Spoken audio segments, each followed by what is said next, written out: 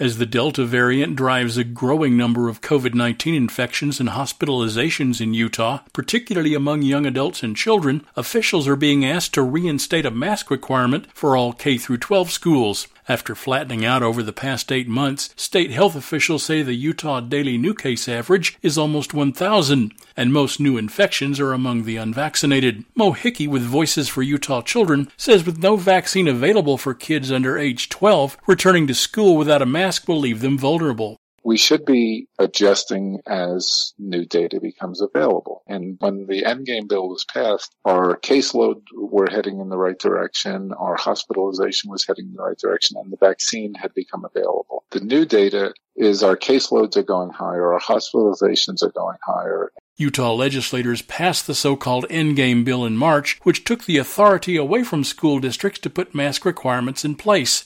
Only county councils in Utah can vote based on a local health department request to require masks in local schools.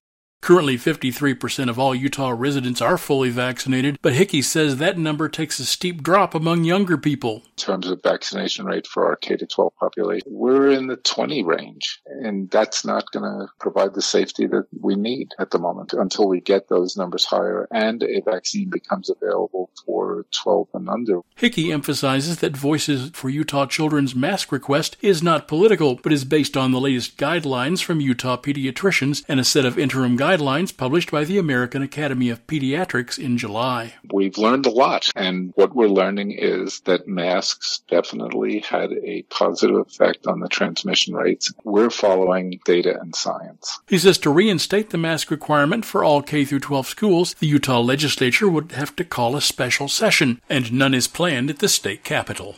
I'm Mark Richardson for Public News Service. Find our 8 trust indicators to support transparency and accuracy at publicnewsservice.org.